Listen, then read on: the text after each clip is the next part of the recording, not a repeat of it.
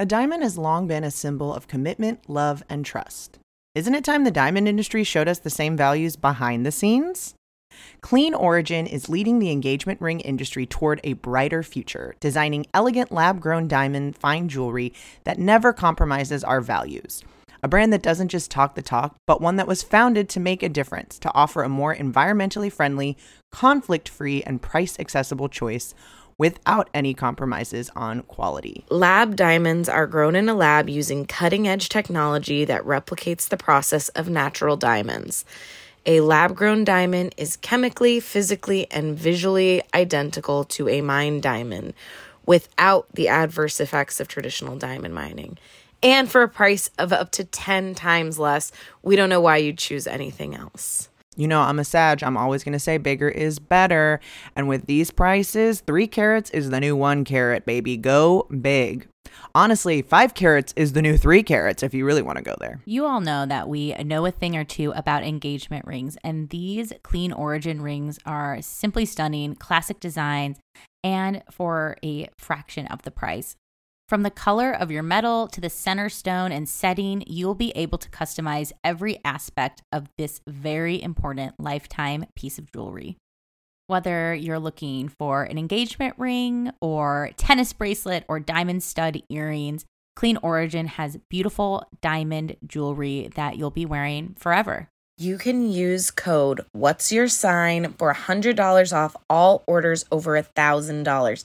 That's $100 off all orders over $1,000. Go to cleanorigin.com and use our code What's Your Sign at checkout for $100 off of your order of $1,000 or more. Use our promo code What's Your Sign, all spelled out. Check out Clean Origin today.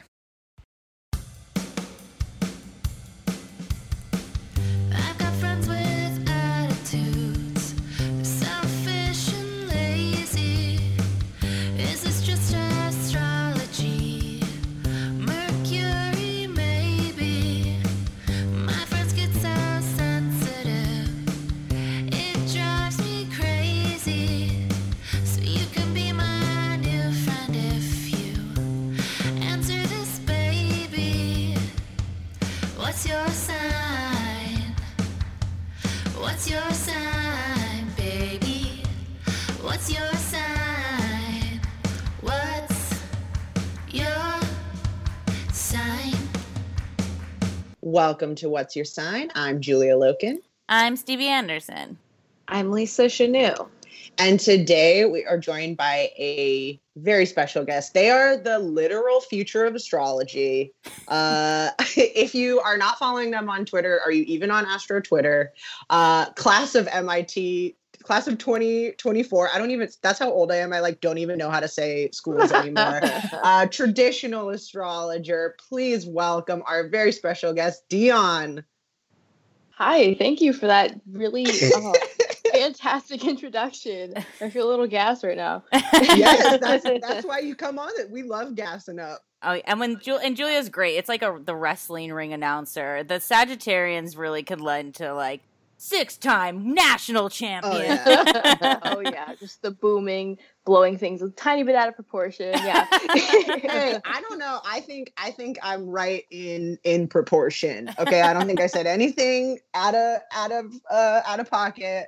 Mm-hmm. I think this is all just straight. A lot of this is just straight reading from screen, So I'm not taking a lot of liberties here, Dion. I think you. Yeah, I mean, it's so funny. I'm right away. I'm let me talk about myself. I just had a reading where we talked about I have Chiron and Gemini in the 9th house. So I'm feeling very vulnerable with you in the best possible ways that I'm oh, this is a real teacher here for us today, because I'm looking at this MIT class of 24 where I've dropped out of college 4 times. All of these things. You're young, you're very smart. I am ready to be opened and taught right now. Yeah, sure. I'll teach you as much as I can. I love your plant. This is the most Taurus thing, but what kind of plant is that behind you? It's not real. So okay. The people who own this, hell yeah, my dad, they left a lot of the furniture, and I don't think my dad cared enough to do anything with it. So I had a conference and I tried to arrange it so it looked like I had a nicer house than I actually do. So it's some hanging plastic plant. Okay. I love yeah. it. It looks real. That's a I know. good trick. Yeah. Here I am on Twitter, on Discord, being like, help, how do I save my plants? This is doing the trick for me right now. Like, this All aesthetically the ones in works. my bathroom are fake. Oh, because yeah. I can't. They always die in there. I don't know why. I just lost a It's soldier a little this morning. humid in the bathroom. Oh. Might be that, but I mean, I have real plants that are doing pretty good. It's just they're outside and not nearly as pretty as the fake ones. It's, we were talking a about that serial recently. They overwatcher. just have to be outside for the most part. Like, Yeah. real plants love the outdoors. Who knew? Well, I said something. Stevie got I hope I'm not blowing up your spot. Stevie got a weed plant for her birthday. I was there when it was It's like doing being well. delivered. Well, and I was talking to my boyfriend about it and I was like, oh, well, I got a weed plant. I was like, I don't know. I'd be nervous because it sounds like it's like really difficult. And he's like, no, weed grows like Like a weed. anywhere. It's a weed. Outside. And I was like, oh yeah, I guess the reason why it's so like tricky is because we're growing it in secret in these like big indoor things where it's not meant to be grown, and that's why you need all of the stuff. But if they're outside, they're plants really just Well, kind of do I their mean, thing. I don't know. I used to work in weed, and outdoor is definitely more. I mean, it gets dry, like the nugs get dry, and that can be really tough on your potency. Also, bugs are a real issue outside. So that's why all the hydroponic stuff is like so big, because it grows, it's humid, dang bugs, and no spiders. I mean, my string of pearl succulent that I'm pretty sure is Oh, pretty string much, of pearls is tricky. it's 1 foot out the door right now, and there are little bugs in there. I saw today. I don't know who they are, where they came. It's right here. What do we do? You got string of pearls is one that you really got to leave I think I fucked alone. with it too much early up top. And also my weed plant is looking good, but it's not like, it just looks like a decorative 70s weed plant. Like, there's no nuggets forming. Like, it's just weed leaves. Oh yeah. Yes, wait. I'll keep It's going. like there for show at that point. Yeah. Yes. Yeah, it looks cool, but it's like not useful. It's just Fruitful. like, it's not it's not, I don't know, Virgo season started today, so maybe I'll see maybe I'll harvest up, maybe I'll reap what I sow. But I think I also need to commit a little more. I think it needs a stick. I think it needs to be wrapped up. It's at a good place, but it's also not really progressing. It's just kind of stable. But also, like, that's cool. I can work with stable. They do seem kind of hard because my dad, like, I told him, because what's been helping me, like, with routines and stuff, because funny enough, we both have ADHD, so that's been interesting to live together now. But I've been gardening, like, tending to my plants, so I'm like, hey, it might help you to, like, get out of the house and, like, have a little, like, morning routine thing if you had, like, a plant. And he's like, yeah, I have friends who sell seeds. Like, he was definitely talking about growing weed. I'm like, oh, okay, I guess you can do that. And so I Googled it and I found like all these different kind of like rules for it, where you have to like check the pH level of the water and you have to like put it in a bag, and like just it seems so finicky. I'm like, he's gonna kill it in like 3 days. Like, let me not even try. But it just seems like so much more difficult than it should be for other plants. They put so many chemicals. Like, it's just, that's what they do to get it to like grow, nug. Like, Yeah, the crystals. We all and, think it's natural, but it's like there was so many like buckets of chemicals everywhere where I worked.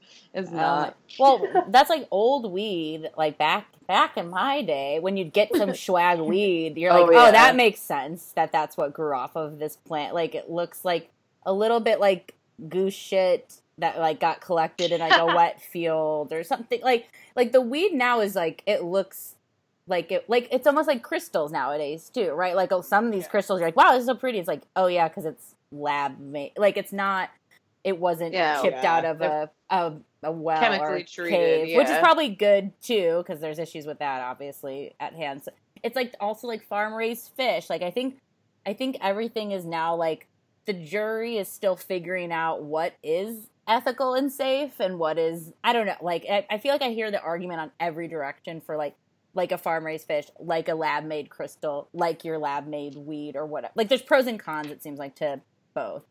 I feel like will it should just be say- all sustainable across the board, but With farm raised fish, I know that it's better for the environment, but shrimp, you just gotta eat it from the ocean. really, It's just gotta be wild caught. It's mushy and I can't have it. smush. It's mushy, like mushy shrimp. Ew. Whoa. Anyway, that's my Also, take. tilapia freaks me out. I'm not a big fan of tilapia just because I heard like some like I don't know if it was a rumor or how true it was. They say like they feed like tilapia basically like pig shit, like and they're not real fish. It's probably some like Twitter rumor thing, but like once I saw that and the vegans were going hard, like tilapia is like apparently you only really find it farm raised, like it isn't in the wild period. So tilapia is It always makes- freaking me out Yeah, because that makes sense to me. Also, Tilapia it's not a great fish anyway. Well, I'm ready to I let feel it like go. tilapia, I'm not saying that tilapia like just was invented, but I do feel like tilapia had a moment, and this is big diet culture stuff, but it was like a Weight Watchers tilapia resurgence kind of thing where it was like a 0 point food and like low carb craze thing, because we really were not talking about tilapia before that. Okay, tilapia is so funny you guys conspiracy- mentioned tilapia. conspiracy. Tilapia is a big fight in my household. Not that I'm very pro tilapia, but my very high-end Leo lover is anti-tilapia to like the greatest end. And it makes sense to be aware of tilapia because it is so frequently found when you're getting your fried up fish and when you're getting like there's a reason you can get that in bulk, right? Like that's the thing I think to remember is like if it's so easy and cheap to get in bulk, it's like the fast fashion fish Yes. of Forever now. 21, Forever Tilapia 1. 21. Yeah. I was just gonna say I'm pretty spoiled, like being from New England, because I live like probably like 20 minutes, half an hour from the ocean. Like all the seafood here is like wild caught and like pretty like exceptional. So like tilapia was not even like on my radar until I moved to Indiana, where there's no water. Oh, whoa. So you're digging the seafood. Seafood is like this is safe space of like yes. Oh, absolutely. I'm very pro seafood, but also very pro New England in general. So seafood comes with that. What is like I are trying to move to the East Coast, not actively, but are you still in Jersey? Okay, so I was born in New Jersey. I haven't lived there since I was like 7. So now I'm in Massachusetts. My dad lives in the South Shore, and I'm preparing to move to the greater Boston area next weekend, actually. To start school. For college. Yeah, I was gonna say, cool. Are they having in-person classes, or is it going to be online mostly? So they are having in-person classes, but everybody in undergrad except for seniors aren't even allowed on campus. Like freshmen aren't getting ID cards. We have no clearance to be anywhere on campus. So I'm moving into a place that's outside of Boston with a few other freshmen, just so we can like do our classes together and still make friends. But yeah, I'm not going back to campus until they make me move there. The fact that you guys have no ID cards and things makes me think of, I know Lisa will know what I'm talking about. Have you heard of the show Suits? Where the guy pretends to be a lawyer. I feel like there's going to be a lot of people who are like, "Oh yeah, MIT, fake MIT ID." Yeah, exactly. Oh yeah, I've actually been using because for MIT we get a lot of discounts for things around Boston, and I was on a date and I reserved tickets for the Isabella Stewart Gardner Museum, and basically I was going to save like a ton of money because MIT students get in free. So I reserved 2 tickets. Yeah, I reserved 2 tickets. I'm like, might as well. And then the lady's like, yeah, can I see your student ID? And I'm like, no, okay. Even if I had one, they wouldn't let me pick it up. Okay, they need to send... You just carry your acceptance letter with you? I was going to say, they need to send a digital ID card or something because, like insurance cards, like nowadays you can just have like the PDF. I think that's worth an email. I think that's worth like hey, I'm losing out on some museum discounts right here. I totally did email them, but I know they're dealing with a lot, so when I put non-urgent in the subject line, they're probably like, okay, we don't have to get to this until like November. And then one thing, I know Apple like problematic as they may be, they do offer educational discounts, and they will allow you to use your email address, your like MIT email address. So maybe they will at like museums and libraries, if you can reserve online and have that .edu thing. Try that. Okay, and this is also in my account because I was like, you can just email me if you want to confirm that I'm a student. Like I can open the email in front of you, you can see it. But those discounts are so clutch, especially when you're trying to date and you're poor. It's very awesome. Well, and this is a life hack for whenever, if you have a college ID or if you can get a college ID again. Maybe it was just my school is so janky that I don't know if this will work everywhere, but I lost my college ID maybe like 2 months before graduating undergrad. So then I got a new college ID that was set to expire another 4 years later because it was reissued. So I had school discounts for a solid like 4 years out of school. Here's the real trick. Enroll in an online class at ASU because their IDs never expire. So I still have one. Yeah. Whoa. Oh, wow. Okay. I still have a Sun card. You know it. Wow, this is like a hacker's pod. See, I can never get away. We just talked about this, I feel like, about trying to use an ID, fake ID, and not a fake ID, but like I think I tried to use my like community college ID with something not even that far out of being not in community college, and they were like, no. I just like can't get away with these kinds of I don't know what it is. You have no idea how cheap I was getting YogaWorks full membership from that ASU student ID card. Hook it up. I mean, you're paying out the ass, so like you might as well get, free frozen yogurt once in a while, or like yoga thing. So wait, you mentioned dating. Yes. I mean, I love dating, love romance. What's going on? You're going out on dates? How single are we feeling? Like what's quarantine, pandemic, dating, new MIT student, hot astrologer on the net vibes right now is when it comes to dating. So funny thing is I'm absolutely not even close to single because I also have a boyfriend in addition to that person I'm seeing. Okay. Which is fun. Because when you're 18 you can get away with a lot of things. People are more open to poly people. But so it's also kind of fun. I don't even know how much of this I can say, but like the place that I'm moving into with other MIT first years, one of them has been my friend for a while that we also used to date because like queer women culture is just messy like that. So I have a boyfriend long distance that lived in Indiana where I moved from. I'm seeing somebody else and I'm moving in with an ex-girlfriend. Oh. So this is the dream. This is the dream right here. Oh, this is exciting. See, that's what happens when Mercury is your chart ruler and it's conjunct Venus. You get very active dating wise. Variety is the spice of life. Well, and also like what you're saying, like you're starting such a new chapter, and also it's so fun. Yeah, thinking of because I think it was on your website of like the astrologer for Gen Z, which also I love all of, like the language you use because I'm like hell yeah, like let's claim this shit, like this is true. Like, and I had a question about that of what Gen Z would look for differently maybe in astrology, or like I guess what you like maybe meant by like a big kind of statement like that, because it can mean a lot, right? Like I think that can go in so many directions.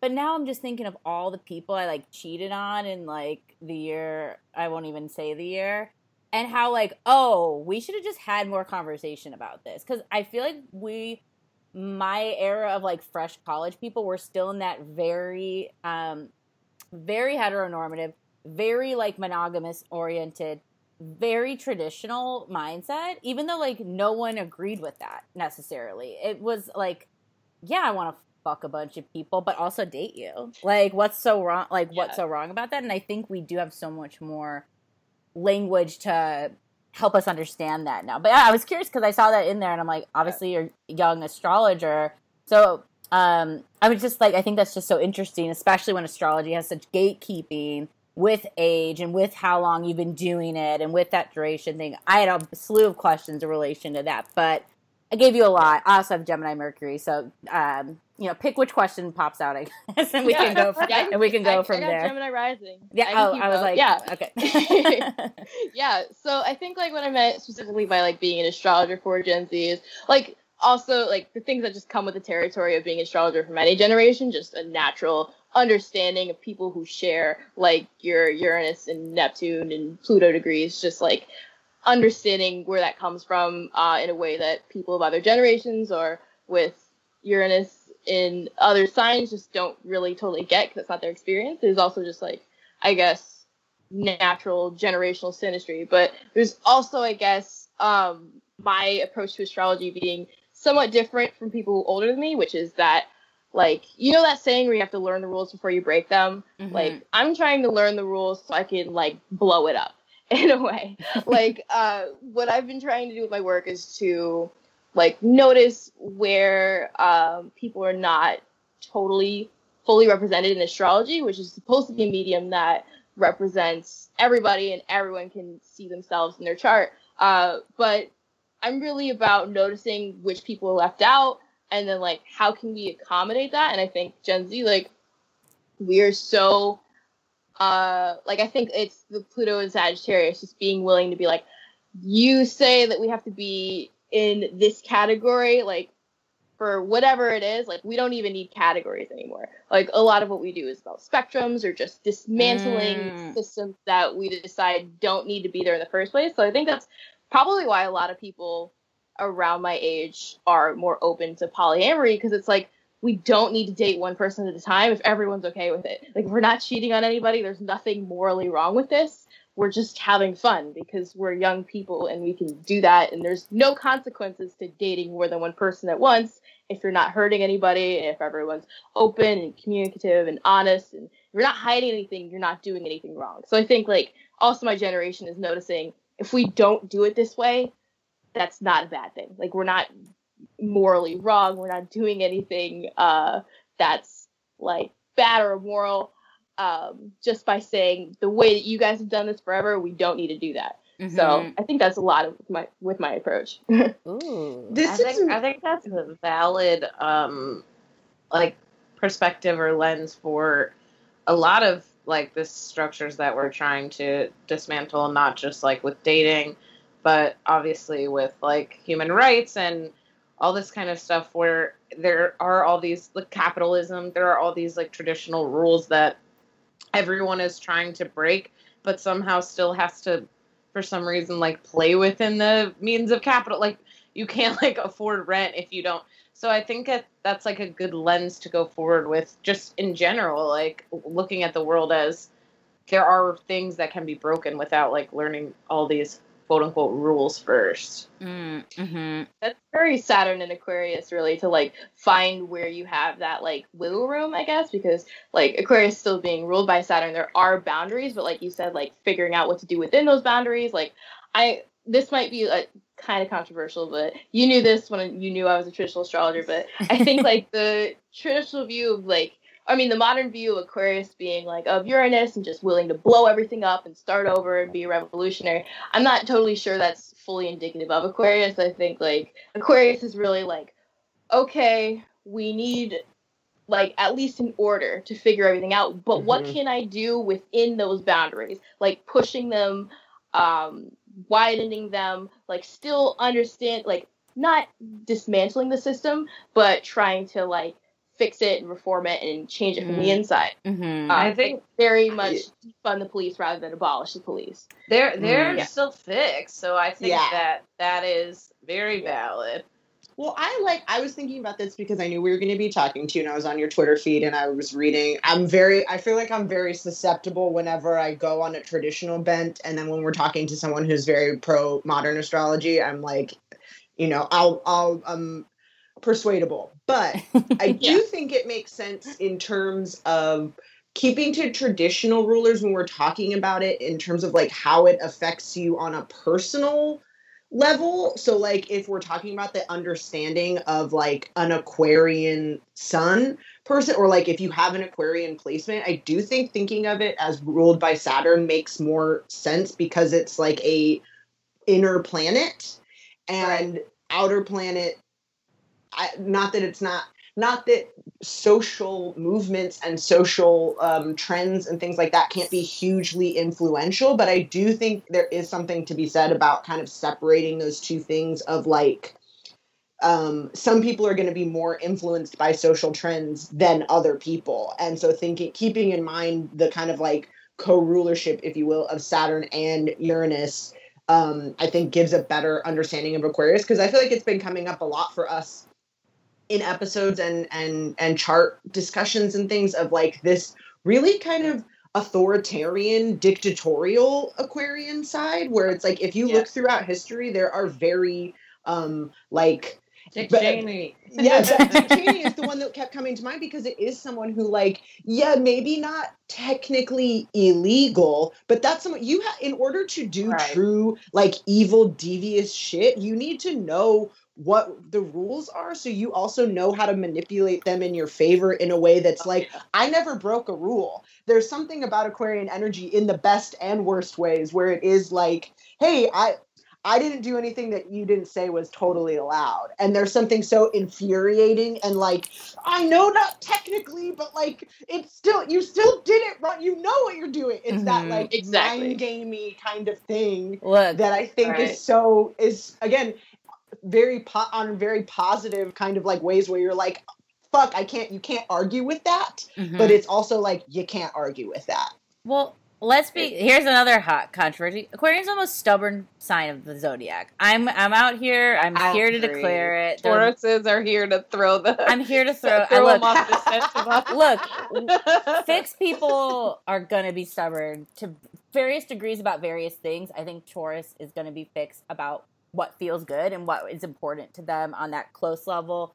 You know, Scorpio, obviously, we'll get there. Like, on like every other like outer, like deeper, you know, whatever level. Leo too, I think, sharing some of that Taurian things of like very self. And I think since Aquarians have that Saturn and Uranus that you can't deny talking about both, Saturn is very much still the self and what is important to me, what is important to my circle, the circle I can see. And then I think sometimes they remember what they're really out there to do on like right on a high vibrational level. And then Uranus can come in and be like, don't forget what you're really doing this for. Like, you want to be this rebel artist, but you're also but your noise show scene or your art clique is also really exclusive. So, like, are you building an inclusivity, even though you're building a community that's varied, but only to what you considered varied? Like, that's why I love Pisces. I think Pisces are the true radical leaders of the zodiac. And if you're a Pisces listening and you're like, me? And it's like, I love it because it can be sometimes so... I think we can sometimes accidentally find our ways into new pursuits of freedom and new pursuits of creativity and acceptance, and it's the end a lot of the way. Sometimes you just need the end to happen. But yeah, no, I mean, Aquarius energy is like hot, tip of the tongue right now because it's hard to ignore, and we're going to have Saturn, you know, coming back there pretty soon, and we already had a little taste of it, and now we're back in Cap, and now it's like, yeah, it's promising, but it's also not a guarantee. Nothing's a guarantee. And that's why I think I like Pisces, because they know that. They're like, yeah, of course nothing's a guarantee. Pisces can be great if you can get them out of bed, I think. Yeah. Get out of bed, save the world. It's all in a day. No, I'm just kidding. That's a lot of pressure. No one can save the world alone, also, obviously. Dion, you have a ton of air. And you have Aqua Moon. How do you feel like your air placements balance each other out or don't? I honestly would not say that my air placements balance each other out at all. I think it's really just kind of, they compound each other. So I kind of, a lot of times I'll walk away from interactions and be like, damn, I talked way too much. Like a lot of, like, even when I was like meeting my roommates for the first time, I'm like, I really hope that I don't annoy the shit out of them because they are very quiet people and I don't want to be the only one running my mouth. Like, I think very much the air compounding just makes me a motor mouth. Like, I can just keep going and going. And I think you would expect a little bit more restraint from like Mercury and Libra, but it's just, I don't know. I think in the 5th house, it's maybe a bit pleasurable to hear myself talk. Like, I have a really beautiful voice. It's true. And I think too, something that I never thought of when I had roommates in college, but those division of labor things of like cleaning the house and stuff, try to do the air stuff, like try to do the vacuuming and like because thinking back, like I have a lot of Taurus in the 12th, and I was always like the kitchen cleaner, and I think that worked really well for us because my other roommates did not want to do dishes or whatever. So if you like that, like I mean, try to think of like air stuff, dust or vacuum, and maybe that can be like house meetings, balance for the motor mouth.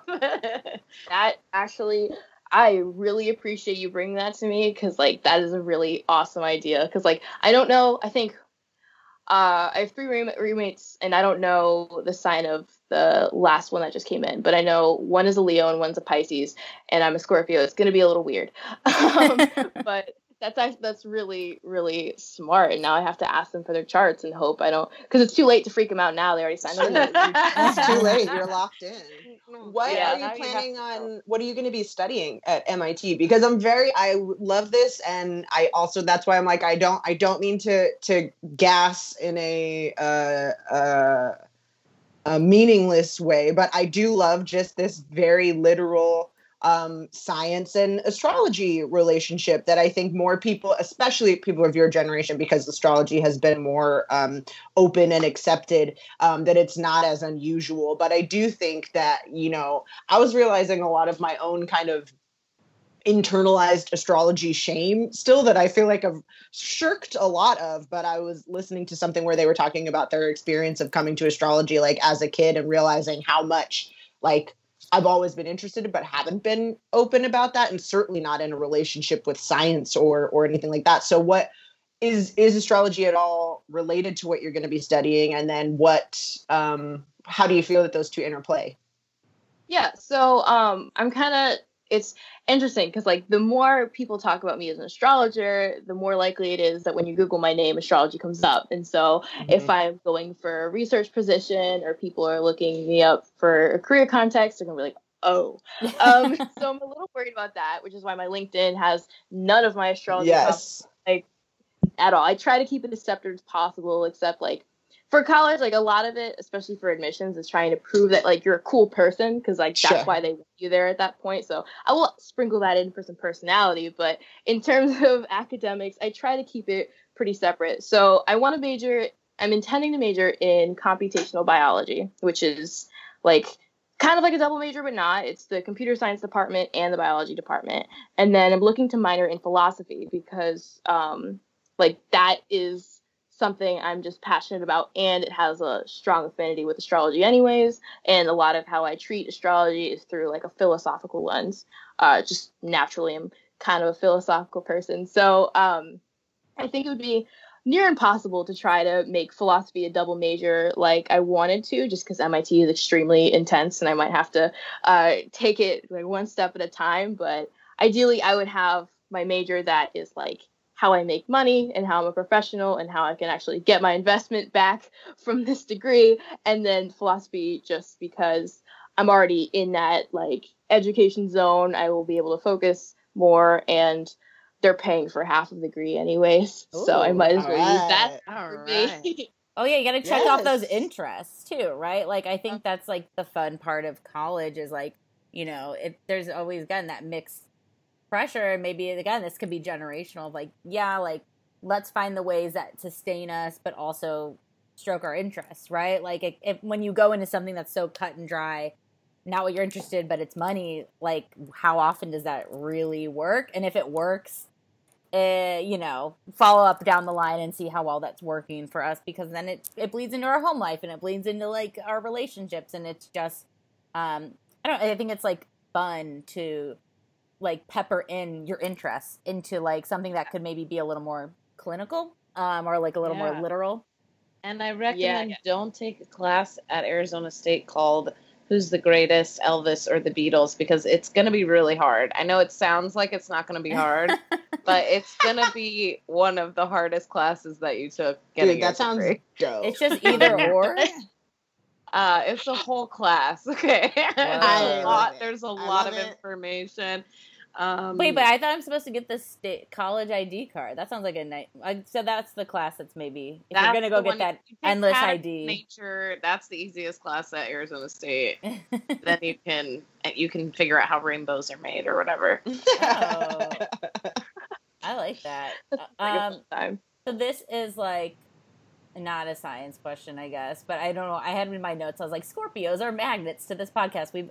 I feel like Scorpios, like when we got your chart, I was like, of course we have another Scorpio on. Like Scorpios, we can't escape Scorpios. Scorpios can't escape magic as well. We don't want to. We ask, we don't know, and we ask. We'll be like, oh, can you send us your chart, and then we'll see, and I'll be like, another Scorpio. Sometimes I'll know if it's like clearly on someone's bio, or like it's like, oh yeah, obviously you're the Scorpio, and I was like, oh, Scorpio, like welcome, good, glad to see you. Should have figured that we'll have a Scorpio party. I'm just curious, how being a Scorpio sun. I guess, do you, like, because we've talked a lot about air and aqua and all this kind of energy. For Scorpio-ness, like, when did you have a connection with Scorpio energy? When did astrology, I guess, hit you? Like, is this, like, little baby, like, exploring books or teenage magazines? Or, I don't know. Like, I think we all find it in different ways, and it peppers along. But I'm curious when that connected for you. And I guess just your general feelings on being a Scorpio side. Yeah. So, actually, it's probably surprising that I am a Scorpio sun because I really don't like talking about it. Like, I know how I appear to people, and when people interact, like, people are like, oh, I thought you were an Aquarius or a Gemini. I'm like, I am. Yeah. And then I just kind of forget about the sun a little bit. But I did initially connect with the, like, Scorpio archetype a lot. My dad, I was actually born on my dad's solar return, which is cool because he also has a twin. Oh, yeah, wow. So that's cool. Ooh, that's interesting. Not a lot. We talk about twins are like a fascinating thing, and I feel like I don't know many water sign twins. True, I know a lot of air twins. A lot of air twins, a few peppered in fire, but you don't hear about water twins often. Yeah. They're Scorpios with Leo rising, and they're very completely different from each other. They're fraternal twins. So my uncle's taller, he's bigger. My dad wears glasses. My uncle married a white woman. My dad, they're very different people. But but my dad, like, he kind of resonated a lot with, like, the Scorpio archetype. So he would, like, share some of that stuff with me just, like, casually because we have the same birthday. And I noticed that, like, my dad and I are just very, very similar in a lot of different regards. And then my brother and my mom were just very similar to each other. So it was kind of like a divide. Like, I was with my dad, my brother was with my mom, and my brother is a Capricorn, my mom's an Aquarius. So it kind of was like Mars, Saturn divide. So you can probably tell that there have been several arguments sure that way. But so like I kind of got introduced to like what Scorpio like meant, I guess, at a younger age because of my dad, but I didn't really consider that to be a serious thing. I'm like, oh, okay, this is cool, this is accurate, but I have no idea why, and I don't really care to figure that out until I got like, okay, so the app CoStar, I got it, and I'm like, whoa, this is cool, just because everybody thought CoStar was cool in 2018, right. And like I thought that I'm like, okay, this is cool. It's cool to like have that social aspect where you can add your friends and see their stuff. But I was like, this seems like it's not enough. Like it just seemed very lacking. And I'm like, I don't like it. It just felt like I was missing something.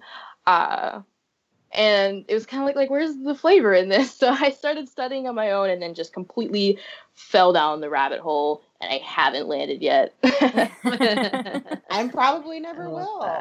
Well, I think that's what's interesting about CoStar. I know that CoStar is hot topic. Well, I mean, I don't even think it's that hot of a topic. I think it's just like it is what it is, but it isn't it isn't enough. Well, like, I think it points to like where people can get.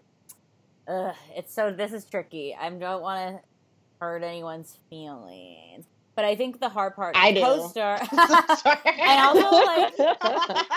also I'm having like third house Virgo-y right now, so I'm being very like choicey, but even though I don't because. I was like, I'm 12th house Virgo. I'm like, hurt their feelings. Sometimes they get hurt. I guess it's just like, I think the issue I have with CoStar, again, can apply to so many other apps or arenas of life where it's not the end all be all.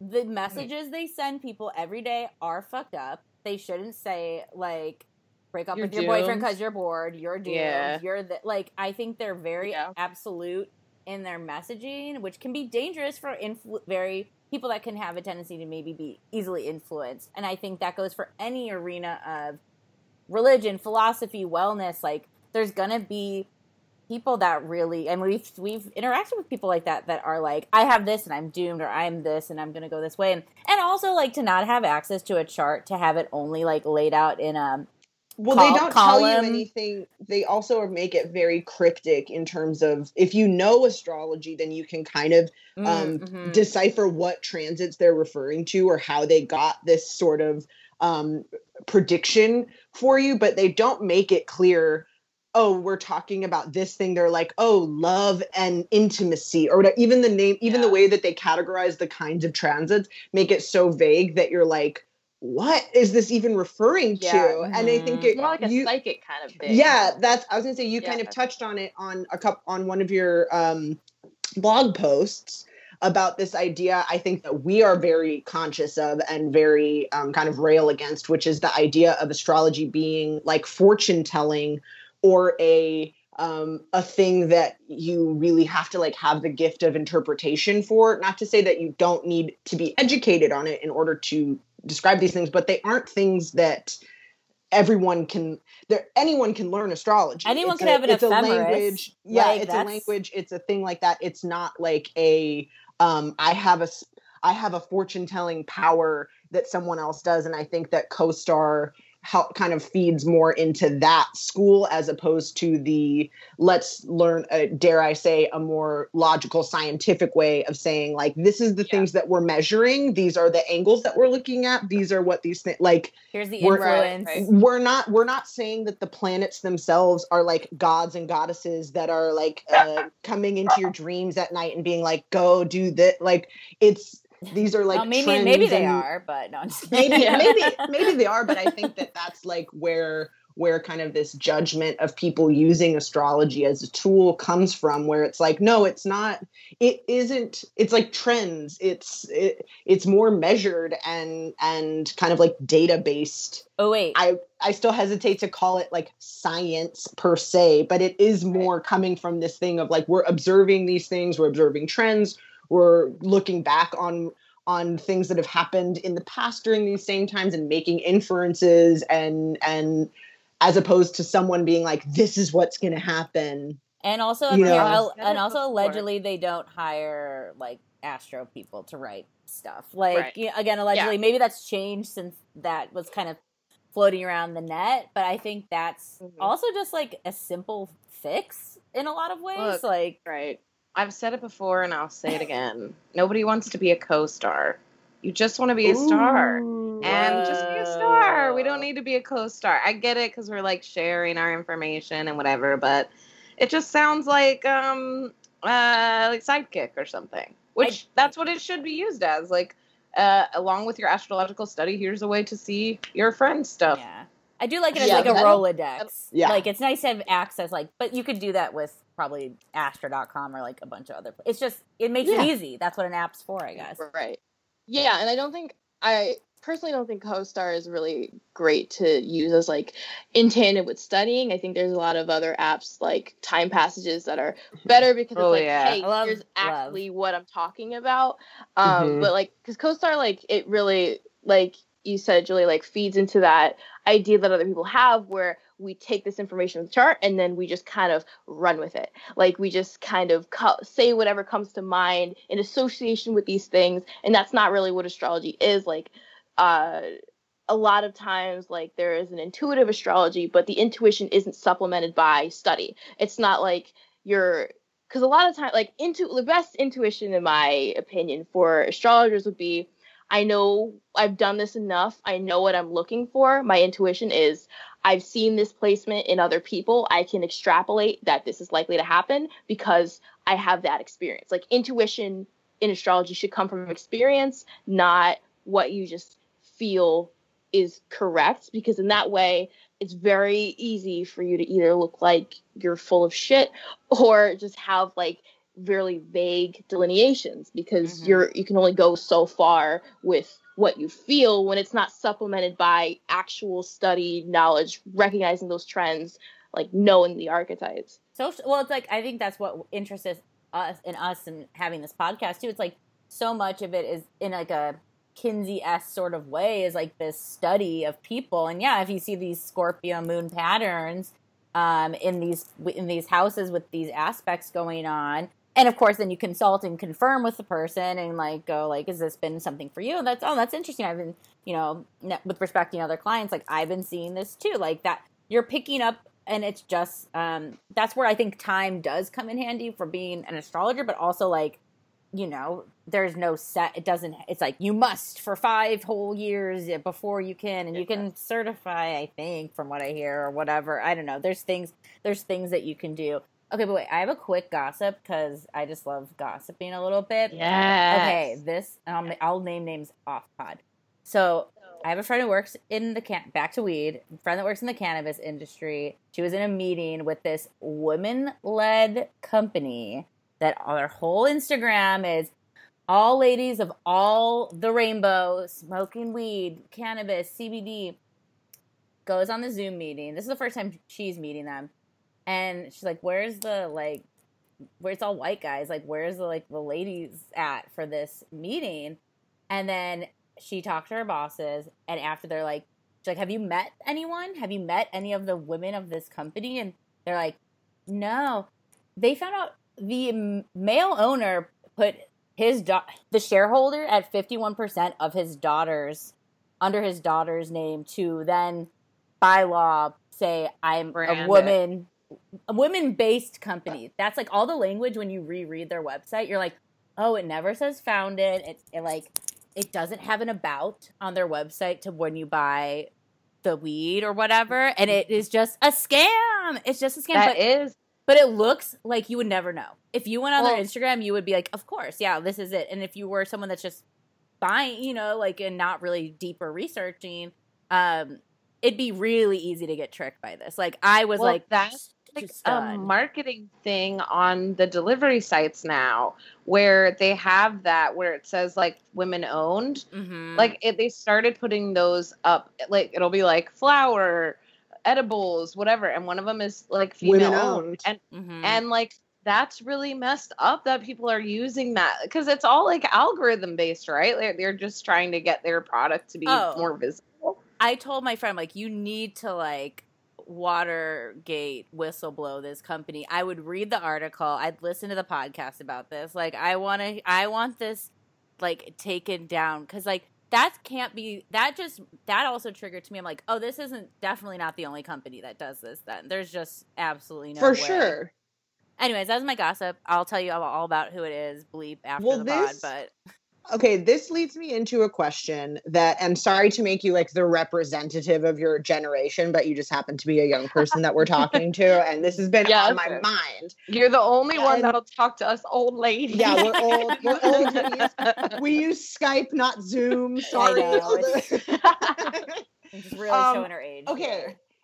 And if if you need me to like clarify or bring it in, I will do my best to do so. But what does like physical reality mean to your generation, do you think?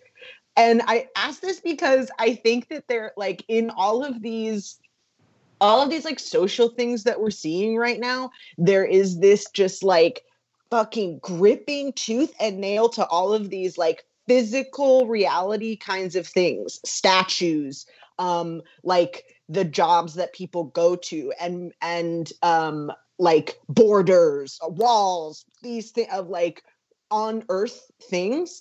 And I think that young people especially have lived, obviously you live in a physical body, but there are so many things that you guys are doing to transcend the physical, not only being online all of the time, but also in gender expression, in relationship, in all of these things. It's not to say that those things are like physical, but do you get what I mean? Like this idea of what are there like things constraints? What do you think that like, are you asking if we live in a simulation, basically? No.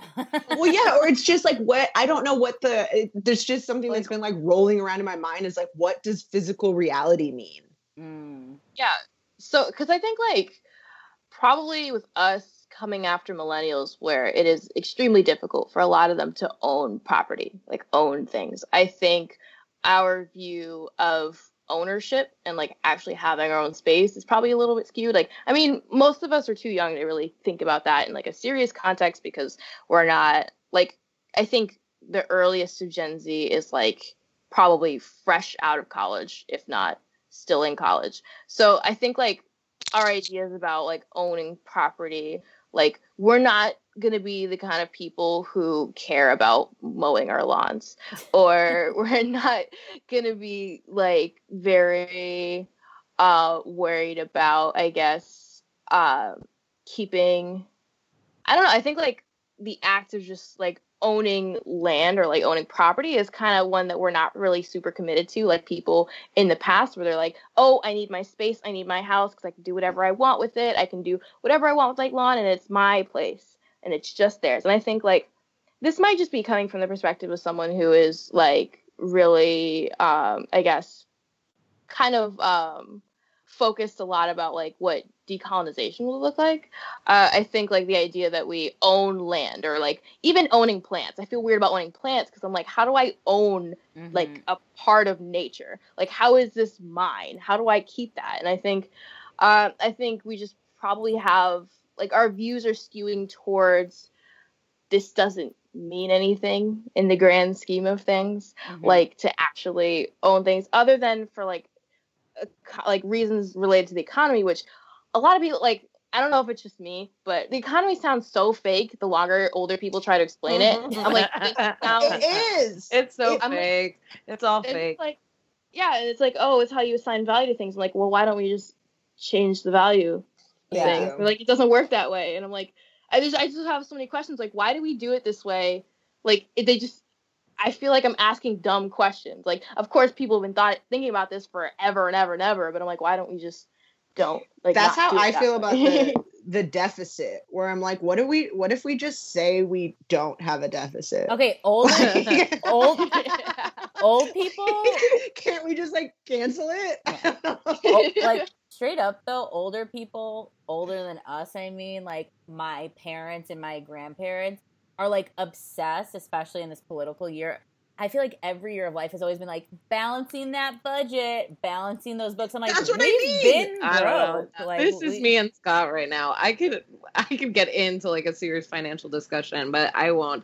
I want to say what about like the plant ownership and stuff. This is very Cancer moon. I'm a Cancer moon, but I think that there are certain things that go along with caring for a plant where it's not about that it's yours. It's about that you're helping it be alive. Responsibility, yeah. So I think things like community gardening and stuff that have kind of at least become more like prevalent to me in the last few years. I don't know how long that has been going on. I'm sure it's longer than that, but like I didn't really know about it.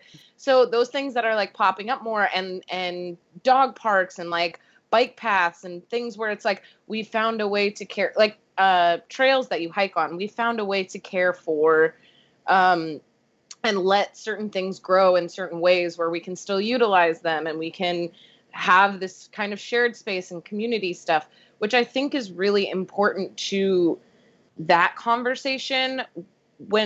But for some reason there is this colonizer mindset of like, well, who owns the campground? Well, who owns and like, I think that's the thing we need to get rid of, because I do think that there are things, especially speaking of the environment, like there are so many things that we need to have a nurturing perspective on as people, where it's like we can't just have a Pacific garbage patch. Like we gotta do something, and we all need to like take responsibility and care. Already. But it's also like at some point I feel like someone like Joe Rogan is just gonna like own the Pacific Garbage Patch somehow If he and be doesn't like, already. this is my garbage patch. Like, I feel like that's the direction we're going in, Oh and I my really God. want to move away from it.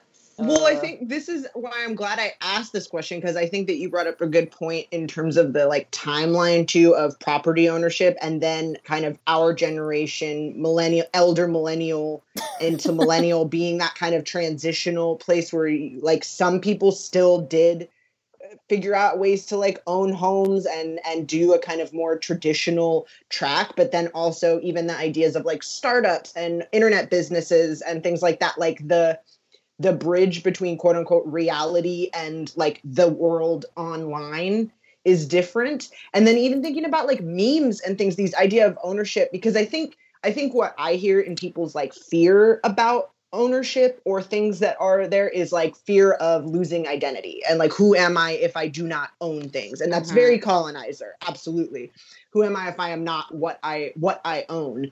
But I was thinking about memes and how this is also like a thing of like, oh, this is kind of public domain, and what I own is my take on it, my opinion, my interpretation, My and how hot that take. is. Yeah, but it is such a different idea of like quote unquote ownership or identifying with a thing that I think is really hard for older people to grasp in a lot of ways, because it is like these signifiers of what it means to be a good person, a smart person, a successful person are really kind of like dissipating for people. And how do you figure out what your kind of like what your motivations are? I'm going through a Uranus transit right now too, so it is also like these ideas of like, well, what is the point of this? What is your intention? What are your kind of guiding principles about your like authenticity and things? Well, now we're double checking who also owns the stuff that we're buying from. I think at a rate like with this like fake woman company, like it's that, but that took effort for me to find that out. And also just like through someone that experienced it, I think now too, it's like, yeah, where, like, who owns this clothing company? Like, who owns this? Well, where is this getting made? And even like the intention, I think, of like millennial era inventions. Like, I remember when Uber and Lyft launched and living in Chicago being like, oh my God, I can get home at night. Like, this is awesome. And then it's like, okay, well, maybe we should have a check-in when we started exploiting the workers and when we started, and also that goes into capitalism and monopoly. It's like, we're going to have these prices so low that we eliminate taxis.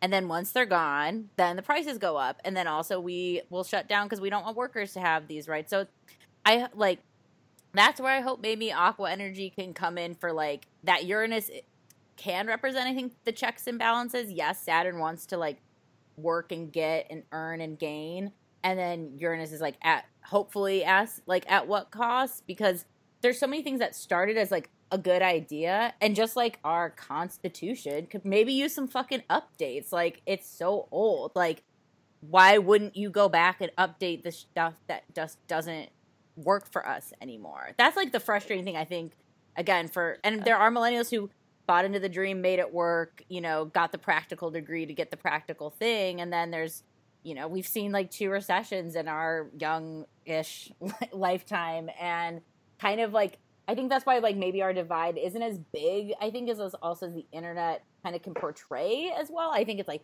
Gen Z and millennials are like, no, we're all still kind of like, this sucks. But Gen Z, it's been sucky. Like, pretty much from the jump, like the whole time. Like, the whole time? I was born a month and a half after 9/11. Oh, I saw. I was like, oh, in New York. So I don't think, I honestly feel like for people my age, it's just been pretty garbage, like, the entire time. Because it was like, okay, there was 9/11, and then there was, like, the war on terror, and then there was the recession, so where I went to high school, where I lived for the last 10 years before I moved here, the unemployment was so bad that literally Barack Obama himself had to come in 2009. I don't know why he came, but he spoke. It was just so bad because was this in Indiana? Yeah. Wait, where at? I come from This is Elkhart, Indiana, the RV capital of the world. Okay. So the RV industry crashed because nobody was trying to buy an RV Travel. during Oh my God, recession. which is booming And- right now too, because everyone's trying to, have their own Road trip. staycation and road trip. That's so, again, generation. Sorry to interrupt. Yeah. No, you're good. So like it was just because like all the factories and stuff, a lot of people like when they immigrated to the US, they would go to Elkhart because there were just a lot of like factory jobs. Like because my grandma worked as a welder in a factory. Whoa. But yeah, she's pretty badass. But like I mean, it was welding's just so cool. Like, it's just cool. Like, welding is cool. It's just cool. Yeah, but she was also a really cool woman. Like I remember she told me at like a company party with her other like welder buddies, she got into a fight on Christmas in a bar, and I'm like, and she was like 50 something. I'm like, how do you do that? How do you? She's like a tiny Korean lady. Her shoe size is literally 5. I don't know how you win, but What's her sign? she's a Virgo, married to another Virgo. Oh, yeah. Um, And small, scrappy. Mm-hmm. Yeah. Checks out. And also But- small feet and hands. There's a lot of like I could see the tension growing, just like Oh yeah. I heard the same thing with small ears. Like it can just be like a very like I'm gonna fight your ass kind of person. So Yeah, it simply seems a little mercurial to have just like tiny body parts, just like like important tiny body parts, like Yes. tiny hands, tiny ears, To- like yeah. scrappy tiny. But anyways, like experiencing that, and then like all this stuff with like Trump, it's just yeah. like we haven't gotten a break, so it's like this is our normal, whereas like older people are freaking out on the news because like the country's going to hell. Oh my God, how are we descending into authoritarianism and nobody's watching? And like Gen Z is like, I mean, I kind of expected this from you guys. Like with older generations, we're just like, you guys are gonna keep messing this up for us over and over and over. We just have to wait until we're old enough to where either some of you guys don't exist anymore, or you'll actually listen to us for adults. Yeah. We've been feeling the same way too, so maybe it's just an eternal cycle. Because I think we always feel that way about the boomers, and I don't want to like get into a whole generational thing, but we didn't start the fire, right? And it's the same, like Billy Joel wrote that song because someone younger told him his generation had never lived through anything, and now we all feel like I think that is a part of existence. It's definitely horrible right now, and I'm not like discounting anything, because I think the young people growing up in this world are hopefully going to be the ones. Please change it for us all. But then I feel bad to put that pressure. I think that is a very human experience. for sure. It feels bad to put that pressure though on like this generation that didn't ask for any of this. And then I was telling my therapist, like, I feel like a fucking asshole that our millennial generation didn't do enough to like help combat while it was growing, but also like, I mean, fucking Occupy Wall Street, like all this stuff happened, I think, during our comeuppance. And, but also like, again, we were kind of really stuck in a post-recession reality that was promised to be better and was, sugar-coated with like the Ellen Show memes of Obama being this like wonderful guy, and and which he's seems nice, but also like it was just packaged in a more palatable, very more normal American way. And now we're really getting what we've been doing, just like on a very no sham behind it. Like this is like this is unveiled. This is just what's been cooking. And it's horrifying. But yeah, like what you're saying, it's like it's not different. It's just I think everyone's missing their palatable warmongers, right? Like now we have just warmonger, and also the scary part is also rallying civilians to harm other civilians. That's the dictatory authoritarian of it all, which is a little different than our normal like presidential years. Yeah. Well, one of my favorite coworkers said we got all the worst parts of fascism and all the worst parts of individualism and with Trump. And I think that's like completely valid, where it's like even like I guess what you would say the positive sides of fascism, where things are in order and people are, you know what I mean? We didn't get that. We didn't get any of the healthcare or any of the things for the like the pandemic. Like we didn't get any of the good parts of that. Not that there aren't really. But I know what you mean. You know what I mean? It's like communism. Are fascists. Yeah. Yes, when whoever brought, I think it was Bernie that brought up the like education system in Cuba or whatever it was, where they were like, oh well, this was actually really impressive. Where it's like we're not even getting a footnote of something being impressive.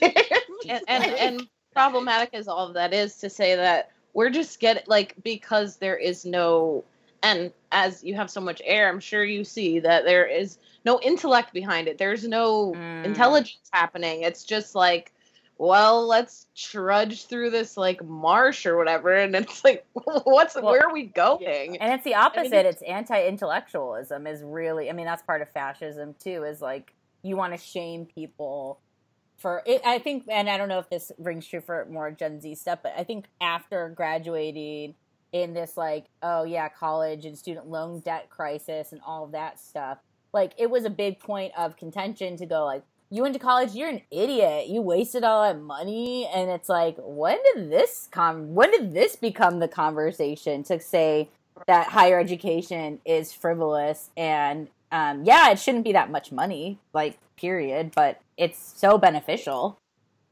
Yeah, because when I was like my junior year, like this is pre-COVID, and I was like pushing as hard as I could to go to the best schools I could. Like I kind of noticed that like where I came from was not somewhere that people tried to get into Ivies or MIT or Stanford, but they were still trying to go away to college, go to a big college, just like follow, like everyone wants to follow their dreams and do as much as they can to get there. And then like when COVID happened, like everyone just kind of like fell flat, just like the balloon deflated, and everyone's just like, well, I guess I'm going to go to community college or a state school. Like the majority of my friends are going to school in the county that I lived in when they're expecting to move like all the way to like Bloomington for IU or like going to Purdue. Like they were getting prepared to like go to these like, I guess, better schools that have more opportunities. And then like with COVID, they're just like, I'm just going to save my money. Like it just like halted so many people's plans. So like, but I noticed like there was just, we wanted to go do it anyways. Like, yeah, we knew that college like was kind of a gamble if you weren't going to get a lot of scholarship aid, and that was like a worry, but it was still like, I'm going to try anyways and figure it out when I'm more mature. But now it's just like, there is no point. This is all stupid. Why would I, like, a lot of people pay all this money for online classes. Exactly. And then like, I'm the clown who's going to a school with a $75,000 sticker price, but it's online. It's nihilistic. It's nihilistic in the best way, in the most useful sense of it, I think. Right. As someone I think I become more and more nihilistic, not in a bad way, but in the way where it's like, well, guess what?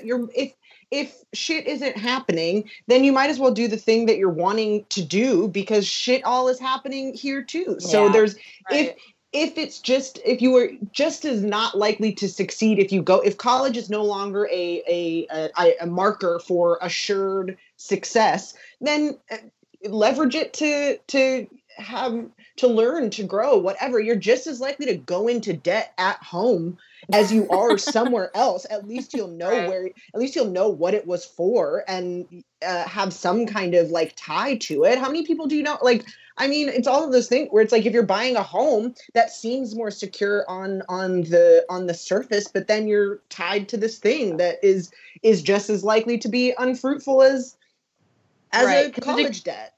A degree, like as an I think I personally, even though I'm trying to like eventually get my PhD, so this might sound ridiculous for me, but like I think degrees are the shittiest investment you can make with like $250,000. Like buying land makes way more sense because the only way your degree pays off is if, like, yeah, you got your education, but you also can't be a shithead. Yeah. Like, you have to try so much harder personality-wise, because not only do you have to actually work on things outside of college to, like, build your resume and be qualified for things, but you also, like, no other investment requires a good personality to be successful. Like, all of them have a certain degree of luck and stuff, like, because there is luck with, like, finding a job, but that's also so much more dependent on who you are as a person than other investments. Because like stocks don't give a shit if you're the devil or not. They're still gonna go up and down. But like college degree, you have to depend on other people liking you to make your money back. Yeah. It's your work ethic at the end of the day. I mean, Right. how many people have a degree? I don't even know where my degree is. I'm sure I have one somewhere, but it's, hey, again, dropped out 3 times. No big deal. Twice from the same place. But also so many of these colleges do charge that big sticker price for, which is fucked up, introductions. Like that is like a lot of the times what you're paying for, and it's like that's a very hefty email. Yes, like introing, internship, whatever that is. Yeah. And also too, I think part of the and I'm happy to hear that like there is maybe like a fuck it, like yeah, I want to learn what I want to learn, and yeah, debt is inevitable. It seems like this is the world, this is the United States of America. Like who doesn't have credit card debt?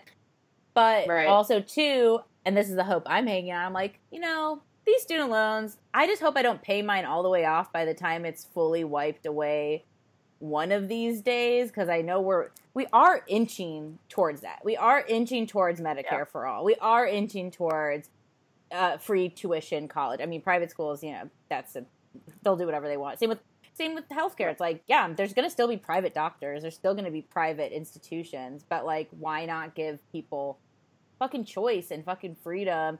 And I'm just like pro-communism, I guess, is like what I'm like. The good parts of communism seem kind of appealing in a lot of ways. Even thinking about land, when you see like someone has acres and acres in space, but what if we gave everybody one solid an outdoor area, a place to be? Like what if we did take a look at our resources and were reasonable? What if we did God, now with the California fires that are going out of control, like what if we did invest in environmentalism that did burn sites earlier in the year so that these trees don't just fucking like go up in smoke as soon as the 9,000 bolts of lightning hit, which those lightning storms, I don't know if anyone watched videos of that stuff. It's like historic lightning siege that like has never happened before. It is like beautiful, but when you know what it's doing, you're like, wow, nature like doesn't give a fuck about you, bitch. Like really, we're guests. We are guests here. It will do what it wants.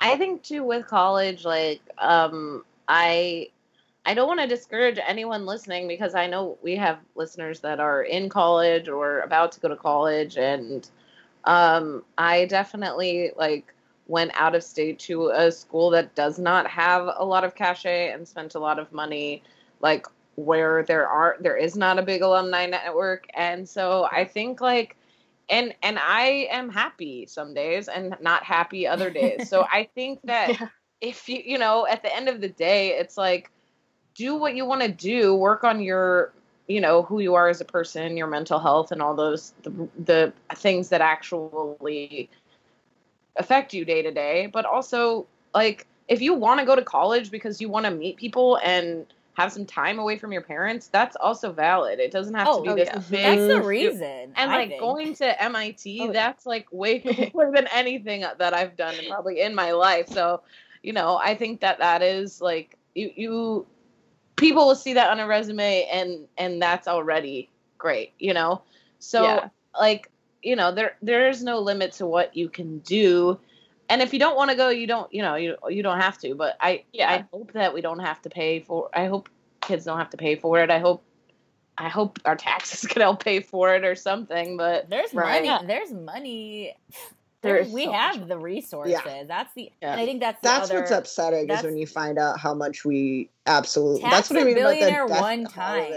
Like tax a billionaire one time and like hook it up. And two, I think this is like, I love thinking of this again, looking at your 9th house, obviously with this, we have your moon, obviously then this, like your mid-heaven cusp, and then Neptune, Uranus, like all this like 9th house energy. I think this is like a fun conversation and a good reminder of like, college is, yes, that's why it's different than school, right? It's a journey you're choosing, and it is something that you want to invest your time. But so much, I was a bad student. Also, I was like very drug and alcohol dependent during college. But when I was like the times I wasn't, I was like, oh, I'm like meeting people I would have never met before. I'm meeting people outside of my hometown.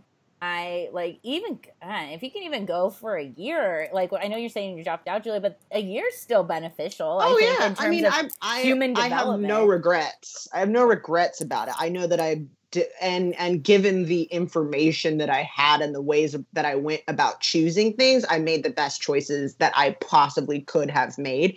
In looking back, I see, I probably should. This would have been a more beneficial way to approach it. And I could have picked schools based on this, but I didn't know that's what I couldn't have known that that's what I would have wanted had I not had this experience that showed me, this isn't actually what that's useful for. And I mean, I guess that's what I mean in the nihilistic way of like, you're going to learn. There's pros and cons in any situation. All you can do is make the best one in that moment with the information that you have and the experiences that you've been given. No, there is no right or wrong or perfect way to go, because like you said, there's, if we're talking about like investments, yes, of course it's a terrible investment. You're very unlikely to see the return on, but does that mean it's not a worthwhile one? Absolutely not. It's just but we also, as far as investments go, I mean, I work in a place that just got sold in October, and it's like that was like in October solid, like on the way. I was like, this guy's gonna make so much money, blah blah blah. And now I'm like, what an idiot. Like, we don't know what things are gonna do or happen. Like, at least you'll and I guess this is kind of, I'm very 12th housey, but like this idea that like at least you can have that knowledge, like even though it's not tangible, that's like something that's yours. Ooh, right. Yeah, that's what I am mostly excited about, because I don't think, like, I'm not going to MIT because I want to be rich. That's absolutely not me. I know a lot of my friends who are going to, like, Ivies and MIT and Stanford and stuff. They absolutely are going because they want to make a bag, but that's not me. It's really just, like, having that experience under my belt, but, like, under my belt with, like, the people I know. But it's also, like, MIT, the way that they teach you is just, like, nowhere on earth. Like, it's a culture where you're like it's akin to like a pressure cooker where you're just stuffed in there with a bunch of other people with like a fuck ton of knowledge, and then they just like turn up the, like, they just remove the air until it's all just smashed into you guys. And so like that experience alone was worth figuring all this out, because like I don't actually 100% know if what I'm getting my degree in is what I'm gonna go like work in. So like my mentor who went, she graduated at MIT in I think like 2000 was it like 12 or 13. She went as like a chemistry major, and now she's a lawyer in Beverly Hills doing entertainment law. Like there's she awesome. Yeah. So can she represent me? Like, do we get a friend of the pod discount? No.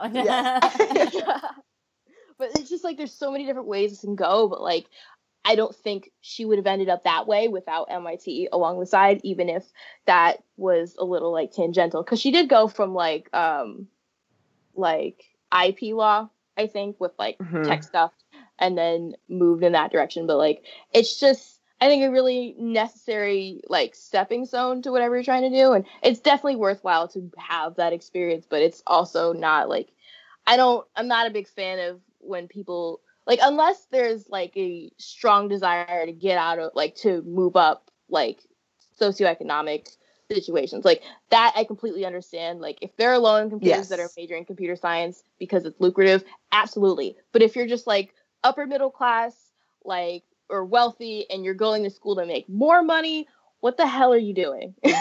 Well, I think that's like the removing yourself from the experience, and I like what you said about your degree being kind of like a responsibility to self and personal development in a way, because it is like I'm challenging myself to continue to grow and have to hold myself to a certain level, and of those things that are required of you, where I think if you are just being more, I'm going to use the phrase goal oriented, because I think that there are instances where, of course, yes, if you have a specific goal, then yes, you do need to be more deliberate about your choices, and you have a thing that you're working towards, as opposed to kind of letting the goal appear via the experience, I think is the kind of opposite way to do things, which is where like, I don't know what the thing is, but I'm doing this this next step and then seeing what unfolds there. And I think they're just kind of two different ways of living a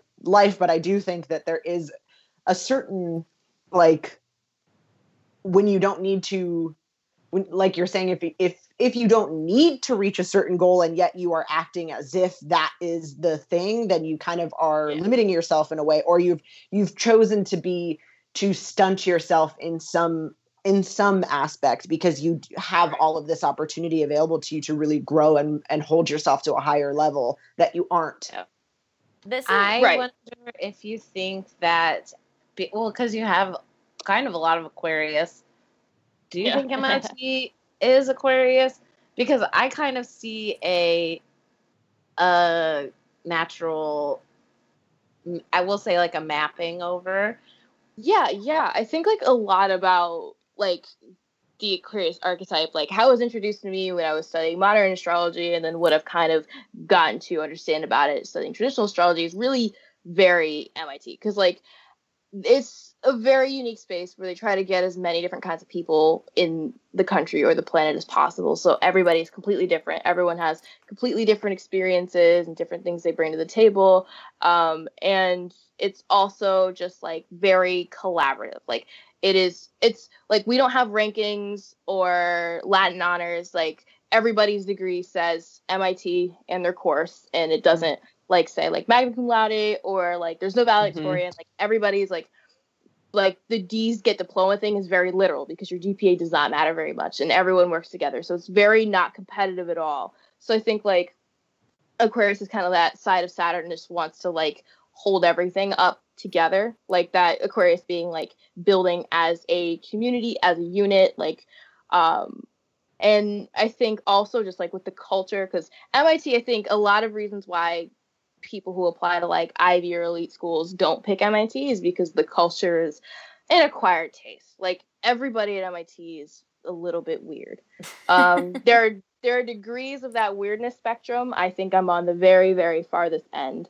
Which way?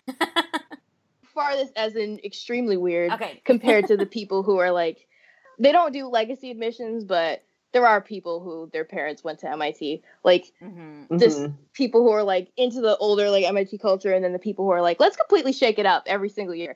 But there is like everyone's some kind of amount of weird, and then just like the culture is very specific. So like there are a lot of ways that like we talk about MIT that other people wouldn't understand. Like we talk about our majors in numbers. So like I'm going to be core 6-7, and everyone knows what that means if they're on MIT, but other people don't. Like, and then there's just like very, like we're all just kind of immersed in our little bubble.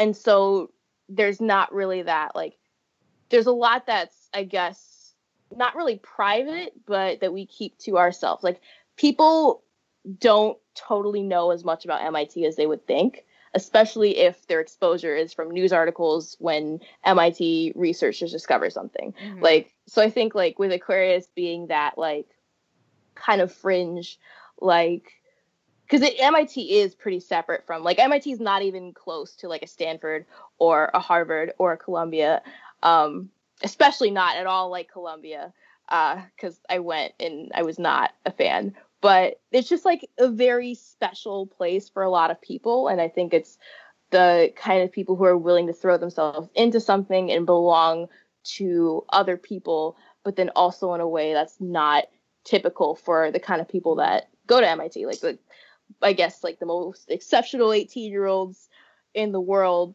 Like there's just, it's a different kind of people than the ones who go to Ivies. Well, it sounds like there's a humbleness that is required for true innovation that is required to go to a learning environment like that without the letters, without the things like that, that is like, no, we're here to like learn and invent something and dedicate ourselves to that. Well, it doesn't make you competitive for that angle, but also that kind of not showing really how you work too. I think, because I don't think of Aquarian energy as being like, exciting news, I'm getting this thing, and wait till fall 2020. I think they want to show you at the end. Like, I feel like it's very like, yes, I'll show you my behind the scenes work once I show you the final product. But I'm not gonna like dare show, like, don't watch me work. I feel like fixed energy doesn't want to be seen in process. Like, it wants to just be seen as once it's complete, and I think that's that kind of like registers in this. Yeah, not secretive, but kinda.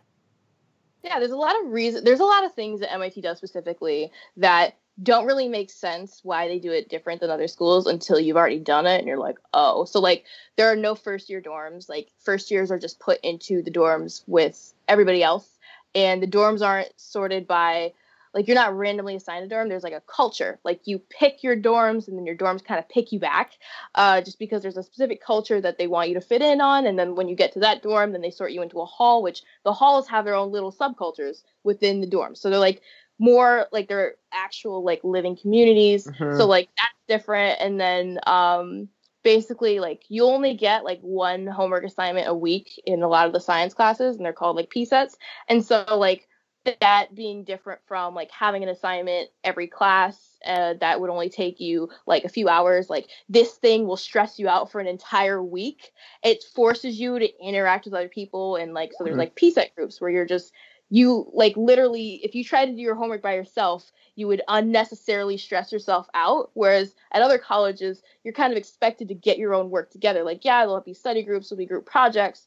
At MIT, everything has potential to be a group endeavor. So I like, love it. I do kind of like love that. Well, that's more. I know. I love this, and this is what I mean of like when I look back on my homework style. Honestly, like I'm already stressed enough, so like give me one thing to stress about rather than like 6 little things. Oh yeah.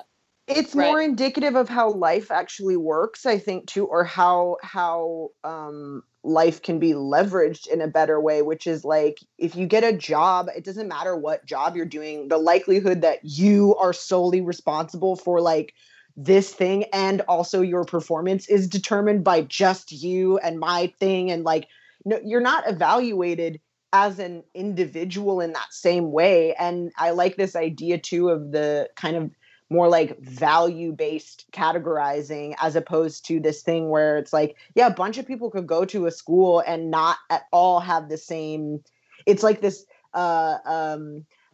imposed kind of similarity as opposed to actually like, oh, well, you like this kind of thing, as opposed to like, we all have in common because we're a first year, but I actually have way more in common with these people because of the things that they are interested in and what they value, as opposed to like, oh, we all just happen to show up at the same time. We have nothing in common. Yeah. Why are we, not to say that people shouldn't still kind of get to know each other and meet people who are different from you, but I like that idea of encouraging those kinds of like that categorizing and melding.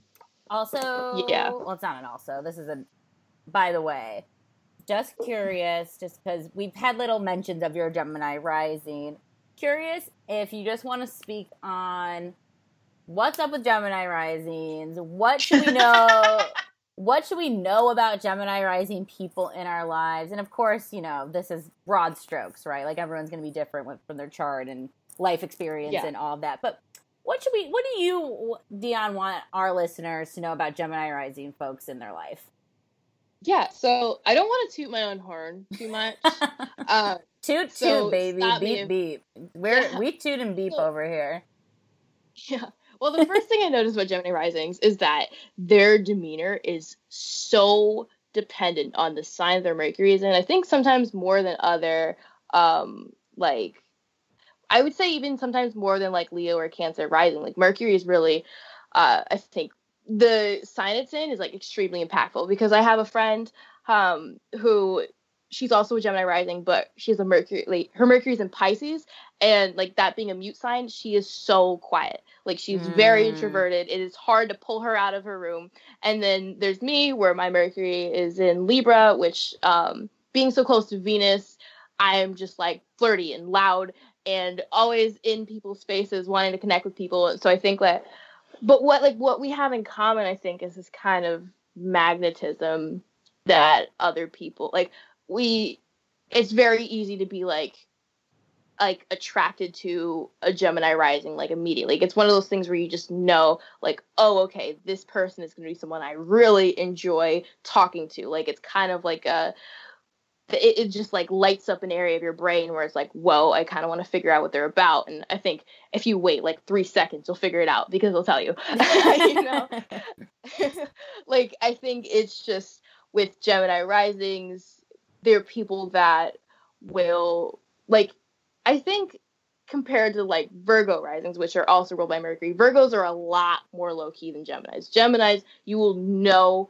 how fast and quick and gossipy and loud, and like you'll understand that energy as like not volatile, but a little like not unstable in a negative way, just like kind of like that ball of energy that's going and going. Whereas Mercury on the Virgo side is more controlled with those spurts. Like, well, volatile in the very like chemical sense of like it's reactive to the things, not dangerous, but like, reactive is a quick. like that. Yes, yeah. And so I think like it's hard for a Gemini rising to be around people that they struggle to adapt to or like struggle to fit in with. I think that like it's, even if like the Gemini rising is in a room full of people that are nothing like them, like let's say like they walk into a club of golfers and they don't give three shits about golf, and they probably think that like that land should go back to native people anyways, you're still going to be able to find a commonality. It's still going to blend. Like Gemini is very good at, I guess, disseminating in a way that stays true to themselves, but also like can find something for everyone else in the room. Like it's just, I really think that we're uniquely able to kind of figure out social nuances that might take people a little faster to get. Like just being very, like you said, like reactive to other people's little quirks and just filling in that gap of like, okay, they're over here and I'm usually here. Like, let me just zoop right up there. Like we're just, I think, pretty good at that. So also, if you're ever in a group project with a Gemini rising, you're going to be straight. Just make them do all the talking. I love it. Well, because I'm a big Gemini advocate, and I do like this kind of like reframing of the idea of it being reactive in that way, because it is like, oh, well, what can I work with? Like, and what can I combine with, and how do we do this? So it's not, as opposed to Virgo, which is that like digestive breaking down, which is like, how can I change this? How can I make use of this? Is different than how do I pair with this and like respond and build, and how do we like make a reaction together? Yeah, right. Like Gemini is very like come as you are kind of sign. I think like we can work with you as you are, whereas Virgo I think is going to be a little bit more methodical about how can I adjust this to go with my plan, whereas Gemini is like, my plan is dependent on what's in front of me, you know. Like I think a teeny bit more, like usually you think of Virgo as a resourceful one, but that's because Virgo knows how to tinker. Virgo knows how to change things to fit their idea, whereas Gemini is like, I'm just going to shove this shit together and see what happens, and it's probably going to work because I've done this a few times before, you know? I love tinker. Virgos do tinker, don't they? Just a Virgo. I'm just thinking Virgo, like tinker. Oh yeah, it's more control. I have a lot of Virgo rising friends that are engineers. We're going into engineering. Well, and it's more like it's more thoughtful of I'm tinkering. I'm thinking I'm changing this one detail and I'm changing this one part of the formula, right? Where Gemini is like, I don't know, this is like, I guess, the formula today, and maybe it's a different I don't even know if that would even go that deep, I guess. It's just like, this is what's happening in the now. And for me, when I think Virgo energy is like, I think just way more, and maybe it's that earthly in one's own body rather than out in the ether that is just like, can feel those reactions a little more strongly, like in their guts, in their self. Like, it's just more like, I feel this more, where Gemini is like, well, I feel everything, so who cares? Like, who really cares? Yeah. Like, I'm already going through all the motions. Yeah, there's almost like it's so much that after a while it's just kind of like numb, and you expect to feel something, but there's just so much feeling that you can't really pinpoint it exactly. Like, I think, because like Virgo, I think it's easier to zone in on like the nuances of like what's going on and being able to separate it, because Mercury is really good at like not severing in the Mars way, just slashing shit, but more just like compartmentalizing, whereas Gemini is kind of like, I will organize everything into one big box, you know, instead of a few little ones that are organized. It's just, hey, they're all together in one big box, just dig for what you're looking for. Yes. I I love that. I absolutely love that. And I had maybe one, I don't know if this will be quick, and it doesn't have to be quick, but I'm curious just because I feel like I've been seeing a trend or a, maybe not its resurgence, but I feel like I'm feeling more Hellenistic traditional energy and people leaning in more to that. And what I'm noticing is younger astrologers, which is, it's so interesting to me that like this younger group of astro people are embracing this like way more like older vibe, you know, like it just is, it's like, how ironic. But I'm curious of like why did that call to you, or why is it calling to you, or if you're figuring out if it is really fully calling to you, but why traditional, like why is that hitting for you? Well, for me specifically, I think how precise the potential is for the delineations, how everything is very clear cut, how they've been working on this for centuries, and we're finding all these texts where they've already done things that, like, if we're thinking about something, it's likely that they already had that situation. So it's very easy to get more precise delineations. And I think for me personally, it's me wanting to deviate from the idea of astrology being the same level as like mediumship or psychic. Like I don't want people to think that I just intuitively have a gift and I just can pull it out of me and be accurate, because that to me is not possible. I need dots to connect. I can't conjure the dots myself. And I also think that like there is just so like, I think traditional astrology is a lot simpler, which sounds weird because traditional astrology is very complicated, and modern astrology does have that association with like the 12-letter alphabet, where it seems like it just makes everything so easy. If there's this like if Aries is equated to the first house, like it seems like it's more bite-sized, which I think bite-sized is better to explain learning modern astrology and traditional. But I think that like with traditional, you're not going to get confused because there's always one right answer. Like there are different influences that can do similar things, but for the most part, you can find one right answer, which is why modern astrology isn't used very widely for horary. Like horary is like classical astrology, like Renaissance, because they're very specific, clear cut. So I think with me having like a logical brain and just also not being very confident in how well I was able to bullshit, like traditional astrology was like something that I just felt comfortable with because there is more structure. Or I think maybe not. That totally makes sense. Well, maybe not bullshit, but I'm curious because I think there's, such a wide, again, spectrum range of people in astrology that do identify more with like, I intuitively can really pick up on this chart. Do you find, are you an intuitive psychic leaning person, or are you very like, straight up, I'm looking at the map of the fucking stars and this is the information I'm receiving from them? Yeah, so not to say that like all intuitive astrology is bullshit, but it would be bullshit coming from me because I don't have that gift. I think a lot of times like I freak myself out because I'll predict things, but like I'll predict things like 2 minutes before they happen and be like, oh shit. Or like with my friends, I'll give them advice, and then like a few months later they'd be like, hey, this exact thing happened. I'd be like, oh, I told you so. But I think that like those little bits of like, maybe that is a budding intuition in me, like maybe that'll get stronger and I'll actually be able to tap into a like more accurate version of intuitive astrology. I just think where I'm at right now, if I were trying to just feel and get a sense of what the chart was doing instead of having a predetermined structure, knowing the trends and everything, out of my mouth it would be bullshit. Okay. You know, like and that's, out of my mouth I would be making too many assumptions that I couldn't back up. I couldn't back them up intuitively, nor experience, like the archetypes itself. So I think that we also give we put these kind of gifts, I think, on a pedestal as people, where it's, I think, and especially like the way that they're represented in film and television, where it's this idea of like a full like vision comes to someone and they can see everything that's going to happen in order or whatever, where I think some of the gifts that we're given as people are things that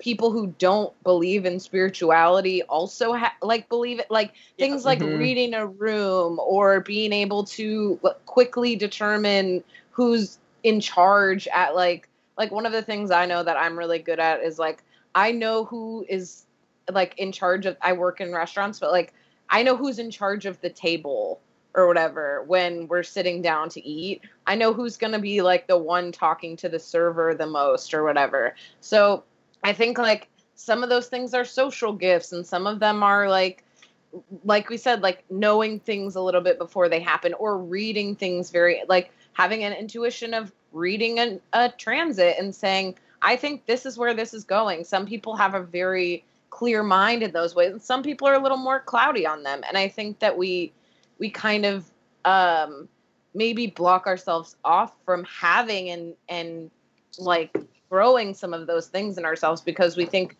what they're supposed to look like is this big, Miss Cleo or crystal ball or whatever kind of thing. Mm-hmm. Well, and I think it's a good like reminder for anyone interested in astrology listening to this, because I think there's going to be people, the intuitive people who are drawn to it are going to be drawn to it, and that's great.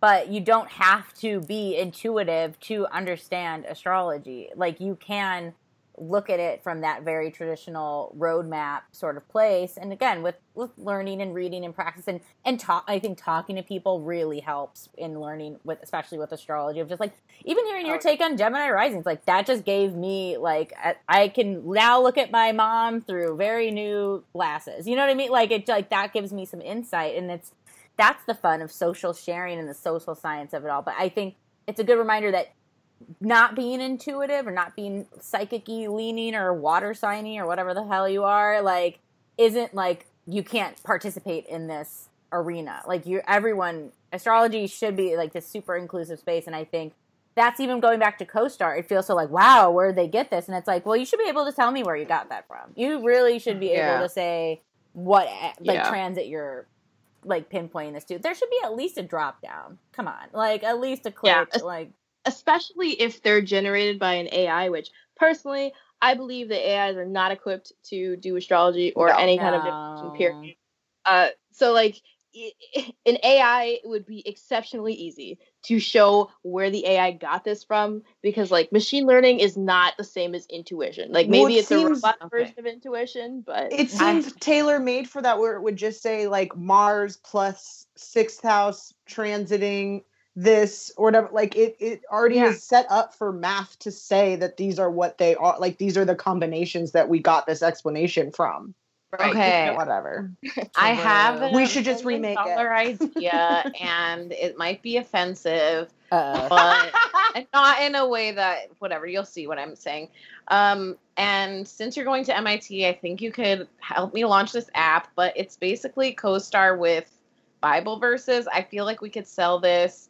It's just generated by an AI. It's not, we won't have to like actually work on it or be in the world of Christianity, but I do feel like people would buy this. Wow. Absolutely. So, it kind of reminds me of like Sprinkle of Jesus, like that app where it just, I think that might be a Black thing. Wait, but if you don't mind sharing, what is Sprinkle of Jesus?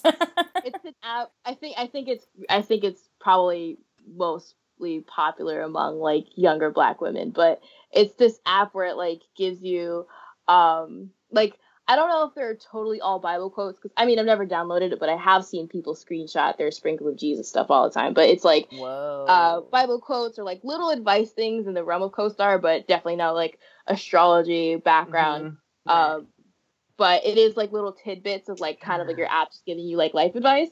And I think you could potentially do something where you generate like those kind of ideas based on maybe like something simple like moon transits, just like really fast.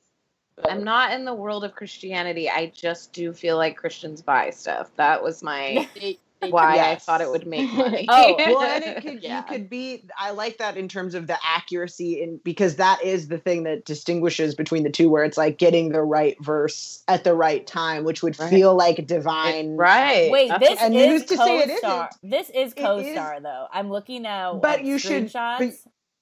Oh, really? Like one of the Someone things. already got my idea. Okay. One of the things is, All don't right. worry, sometimes everything is going wrong for all the right reasons. I mean, that could hit really well, Yeah. like pretty much at any hour That's of the day. and the Yeah, pattern it's like is similar.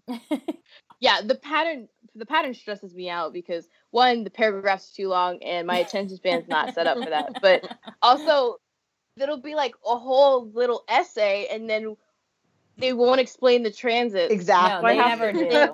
I'm like, why is this accurate? Where is this coming from? And then I have to like do my own digging, and sometimes I don't find anything, and I'm like, well, where the hell did they get this? I am like, where do they get this? Because it is not clearly astrology, but it's presented like it might be, but also I don't think it is. Like the stuff they bring up doesn't necessarily always correlate with like what you would what the transits, what you would expect. Also, I think another market we could hit is Facebook t-shirt wine mom culture. Like Sure. that, if we want to lean into the, the Capricorn millennial exploitation, buy those condos. That's the market. That's the route we can go.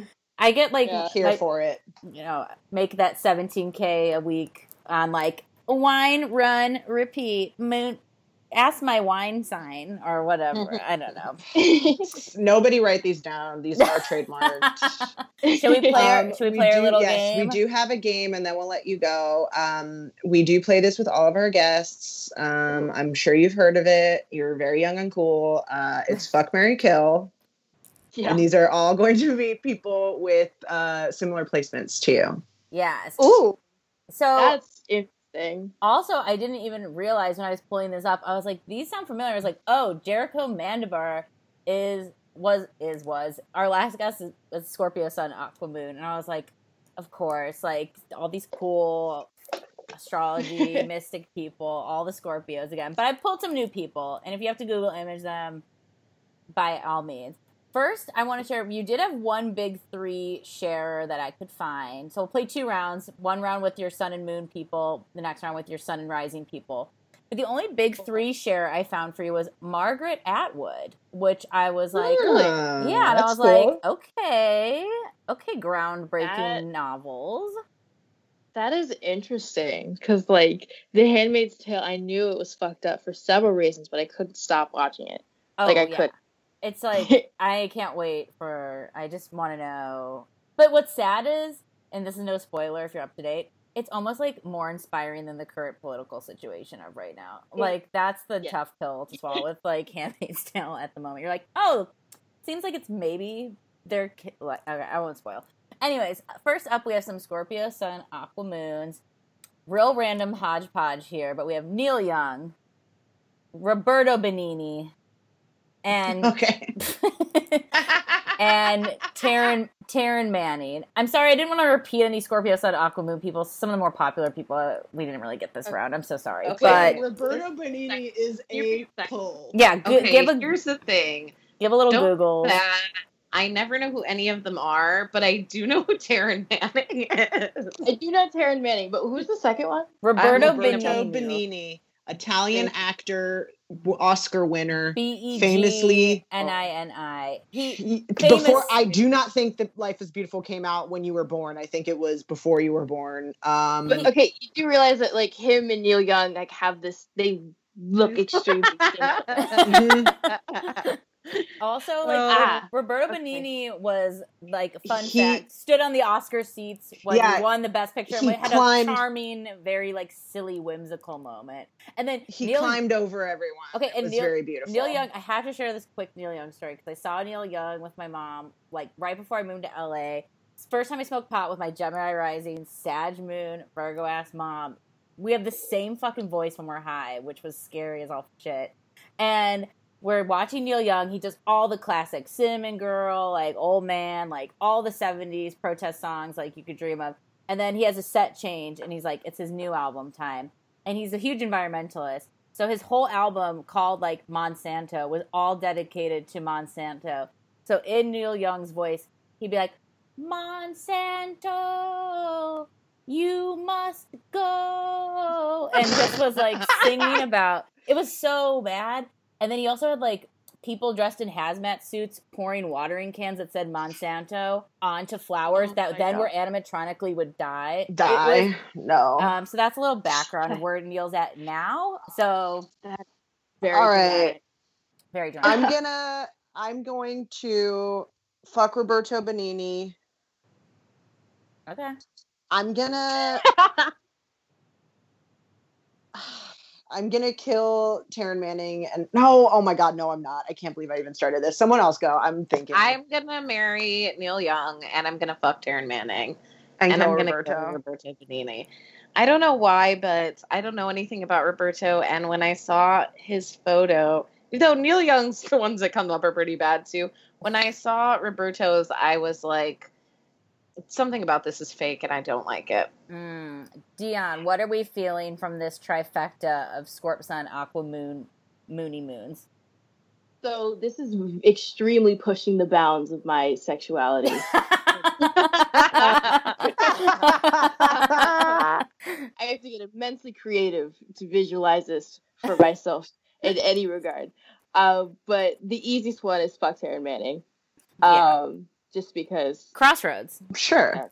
Right. it just makes sense. And then I'd probably marry Roberto Benigni and then kill Neil Young. Kill Neil Young. Okay. I mean, he had a great career. Like, he will be remembered. I know. He That's would- why he I'm like, would I kind die, of want to yeah. kill. I kind of want to kill Neil Young. I just can't. But I also can't. I know. I'm not killing gonna- you. I'm gonna stick with what I said. I'm killing Taryn Manning. Sorry. It's a I'm game. gonna fuck Roberto Benigni. He seems like fun, and I'm gonna marry Neil Young. I'm gonna marry Neil Young.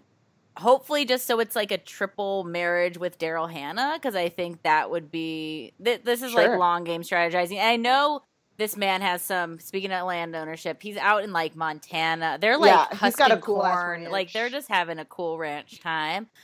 Cool ranch Dorito. Yes. Well, fuck. Probably Taryn Manning. I've enjoyed her over the years. I like when she pops up. I'm like, hey, Taryn, and then Yeah. And then I'm just gonna. I feel no connection to Roberto, so it's just. And I'm very Venus like that, so he's just gonna go. All right. Next All right, round. right. Scorpio Rising. Sun, Gemini Risings. All right, this like what this cast of characters I'm just obsessed with right now. We've got Gordon Ramsay, RuPaul, and Kelly Osbourne.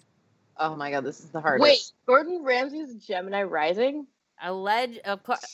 Rising signs on the internet for celebrities can be fishy, but I've multiple places pointed to a Gemini Rising. Damn. And if it's not, This is the if hardest you're one I've screaming at ever- home and he's not, we're still playing with him because come on, like this is Gordon Ramsay. This seems fun, Right. and he's charming. I could see Gordon as a Gem Rising. You I think he has guys, a this Virgo is the moon. hardest. Wait, who is the one. last one? Kelly Osbourne. Kelly Or Osbourne. Osbourne. This is so Oh, yeah, hard. Sorry, I'm And then committing. RuPaul. I'm committing like And RuPaul. femicide. I'm sorry to Okay, commit so much exceptionally femicide in these rounds. I mean, it's Okay, a game. It is a Dion, hype. go with your- Everyone is in. We're high vibration. Everyone is fine. You know, this is Yes. This is a game. All right, I'm Dion. not This was the actually easy doing one. This was very easy to me because Okay. I love Kitchen Nightmares, and I think RuPaul is a raging transphobe. So RuPaul's got to go. Bye, room. I'm marrying Gordon Ramsay, and then I'll fuck Kelly Osbourne just because that's what happens. All right. That is how the cookie crumbled. Yep. Kelly's hot. Also, like, I'm just gonna put that Oh out yeah, there. yeah. I'm not upset about it. You know, it's just It worked out. I it's it. think I want to copy your answer. Yeah, it's a good. It's I think a I good want to answer. copy your answer. I love Gordon Ramsay. I love when I mean, this is not what people should love about him, but when he made that woman say that The she's shit. an I'm a idiot stupid sandwich. Yeah. I'm an idiot sandwich. That is like the funniest thing I've ever seen. And I know that's a horrible thing to do to a human being, but like I can't get enough of it. Look, Gordon's on I a just- show. I really- He knows what's up. Yeah. Like it's putting on a show. Yeah. And I really enjoy how he just like gets people together in a really short amount of time. Like I value that so much because Kitchen Nightmares isn't that like a week, and then he has that like 24-hour show, like 24 hours to Hell and Back or whatever. I Like worked that's This is my life every week. I work- working in a Very- restaurant. a I very worked- small amount of time to I just worked- get people like get their shit together. I worked on 24 Hours to Hell and Back, and from what I hear from people on the ground, that Gordon is the nicest, friendliest. Yeah. It's a persona. It's 100% a persona for the show, and that he's actually like just a stand-up person. Not to influence anyone's upcoming votes in this round, but I'm just letting you know. No, some I info. think that that's right. I do want to talk about RuPaul, because RuPaul has been the biggest sometimes disappointment of late. Yeah. Well, we don't have time to talk about RuPaul today. We've covered a lot of ground, but I do think that now hearing these reasonings, there is sometimes you play around and there's like a right answer, and I think that Dion, you have discovered like the right answer for this one, and so I am gonna follow suit and say that this is the choice that I make. I'm right there with you. Also, wait, are you marrying or fucking Gordon? Just to clarify. You know what? I'm gonna switch. I am gonna switch a little. I'm gonna fuck Gordon. I'm gonna marry Kelly Osbourne because I want to be in the family. Okay, so okay.